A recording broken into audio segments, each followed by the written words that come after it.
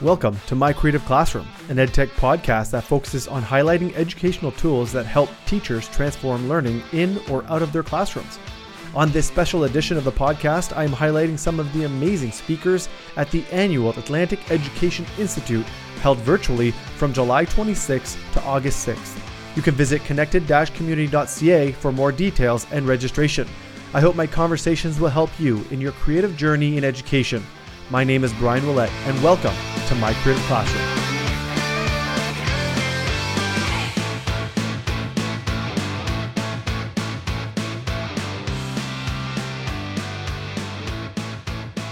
Everyone, welcome back to My Creative Classroom. I'm excited about this episode because today I welcome one of the presenters. Well, he's not actually presenting, but his company is presenting at the upcoming Atlantic Education Institute. Rami Gaddaz, co-founder and CEO of Logix Academy. Rami, thank you so much for joining me. Absolute pleasure to be here with you, Brian, and to be participating in the Atlantic Institute. So, Rami, this isn't your first time on the show. So you've been here before. We talked about what is Logix Academy, the basis of the company and what it offers to educators. So I encourage our listeners and our viewers to go back and watch that episode to hear more about what Logix Academy is and what the company offers. But for those, let's give some cliff notes. Let's tell our listeners and viewers a little bit about who you are and what your role with Logix Academy is. Yeah, absolutely. Brian, I guess at heart, I'm really a maker. I'm an engineer and an educator. I've been in design roles in tech industry for a number of years in medical, in nuclear, and really I had a passion for education. And over the years, working on Logix, we focus very much on distilling that kind of digital literacy education for students from K to 12. And this is actually our 10th year this year in education, which is really exciting. And work coast to coast with many school districts, ministries of ed, and teachers, but really focus on the students as the end users in the classroom and how to really provide authentic learning experiences in the classroom and empower teachers every day. So that's a little bit about what we do at Logix. All things robotics and coding and STEM and Logix Academy, and then our sister division, Logix Tech. We do all things productivity training and IT support from Microsoft, Google, Apple Suite, Intuit, Adobe, really helping bring those skills to modern learning and workplace environments. The stories of Logix Academy and what you guys offer is absolutely amazing. And I know a lot of educators use your tools, have them in their classrooms, and it really amplifies what education looks like. So kudos to you guys for putting those tools into the market and supporting educators in a multifaceted way. And I think one of the sessions that's going to be offered by Logix Academy at the Institute is one of those tools that you support. So let's talk about the sessions that will be offered at the upcoming Atlantic Education Institute from July 26th to August 6th by Logix Academy. Yeah, absolutely. So this year, and this is not our first year at the Institute, we've been participating for, I believe, four years since the beginning, and we're super excited to hopefully next year have it back in person. We love coming out to the East Coast, and I used to spend a lot of time out in New Brunswick and in Nova Scotia, so looking forward to that coming back again after this time period. This year, we're really focusing on the topic of Minecraft in the classroom and Minecraft Education Edition. Over the past year or 2 years, I would say, Minecraft's utilization has grown significantly. And actually delighted to share with you that the growth of the use of Minecraft in the classroom, especially in Atlantic Canada, has gone more significantly in multifold in terms of number of students using it on an active basis in the classroom. And we're really delighted to have been part of that. And so this year, we're really focusing in our sessions on supporting educators on ways to leverage Minecraft Education Edition, not just as a game, but more so as a learning resource in the classroom, and sharing some of the wonderful free tools available for educators to delve into different subjects and topics, use available worlds online to bring with lesson plans, assessment tools, and even bring in some Minecraft experts or virtual Minecraft experts into their classroom to deliver this content, all for free, whether they're in person or blended or at home. All the tools are available there, and so our, uh, our folks will be sharing with educators how do you connect the tool as a learning resource in the classroom. So whether you're doing topics of chemistry or science or math or social studies or art, there's some really creative ways to bring Minecraft Education Edition. I don't know if you knew, Brian, but did you know that you can actually have material properties and elements and conductivity in the blocks in Minecraft? So there's lots of really cool ways that beyond just the basic building to bring Minecraft in the classroom and use it for authentic learning.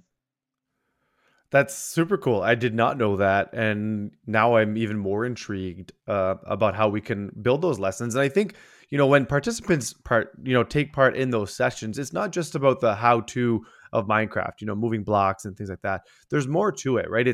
There's some deep dive in learning that occurs when you're in a Minecraft world. And actually, as a side note, you guys actually just ran a competition called Future Frontiers, right? Can you tell us a little bit about this side note now, but tell us a little bit about that because that involves Minecraft. Yeah, absolutely. Well, annually we run the Canadian Minecraft Challenge, and this year's theme for that annual challenge was Future Frontiers, and it was really a futuristic world to challenge students to build their communities of the future in the year 2049. So within their lifetime, not too far ahead, something that they can grasp, and they got to enter into this world with their classroom, with their peers as a team, and to envision and imagine what does energy sustainability look like? What do communities look like in this world? And whether that was on Mars, on Earth, in different locations and environments and harsh conditions, and got to learn a lot about space exploration. So there's a ton of space science education built into the world. And the technology that is being developed and researched today in partnership with some of the organizations that we developed this world with. And so that, they got to explore some of the research work going on in SpaceX and NASA and the CSA, and be able to actually engage in not the history books, but rather the work that's happening today, and then be able to, as a team, collaborate and design and build the world and share that. And we were astonished by the engagement. I think this year we had something like close to 3,000 educators across the country and close to Wow. 60,000 students participate in this program. And I think that goes to show interest in Minecraft, interest in the topic of future frontiers and space science education. It was really neat in the past month or so to actually announce the winners and share some fantastic prizes across the country. And yeah, so I was delighted to be able to share that. Actually, last year's winners were from New Brunswick. And this year, I think the West Coast came in and took over in BC as the first place winners.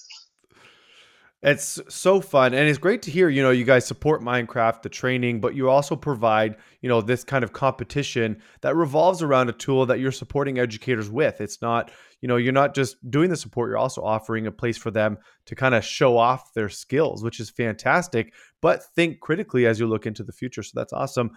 Quick question. So that you're offering a couple sessions. Are you offering them in English and in French at the Institute? Yeah, great question, Brian. So yeah, this year we're going to be doing all of our sessions in both English and French. So there's different options for the sessions you can choose. So we're excited to be able to support, and similar to our training and our resources, all bilingual. And that's really important, as you can imagine, across the country, but for our educators to use them in the classroom in whichever language they teach in, or are comfortable using them and learning themselves. So yeah, those are available in both languages for educators. That's awesome. And so, for our listeners and our viewers who maybe are learning about Logix Academy for the first time, where can they go to learn more about whether it be the Canadian Minecraft Challenge, the resources that you guys have to offer, or whatever it might be, even prior to them joining a session? Yeah, absolutely. Well, of course, you can always check us out on social. Our handle is at Logix Academy on whichever platform you choose, as well as our website, logixacademy.com, to learn more.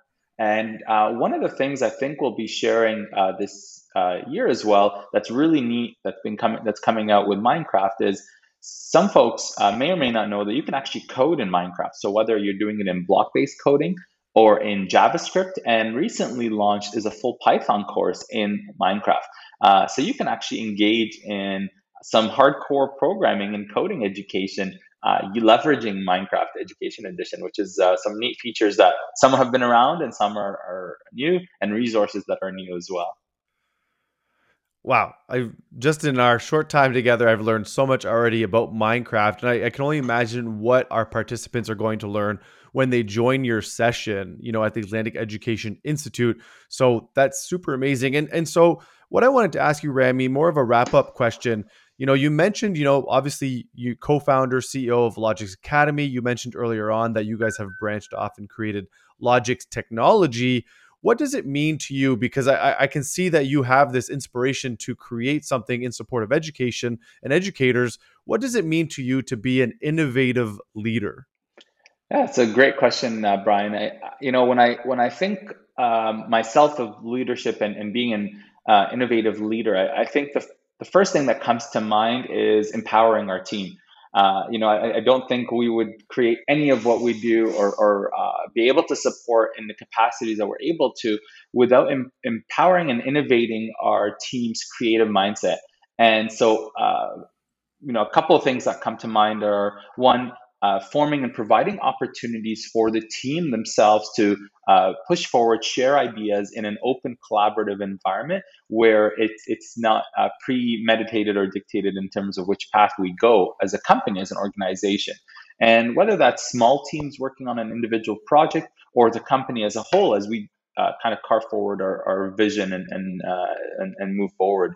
In the past year, we were challenged, as most organizations out there, to adjust, adapt, and be agile.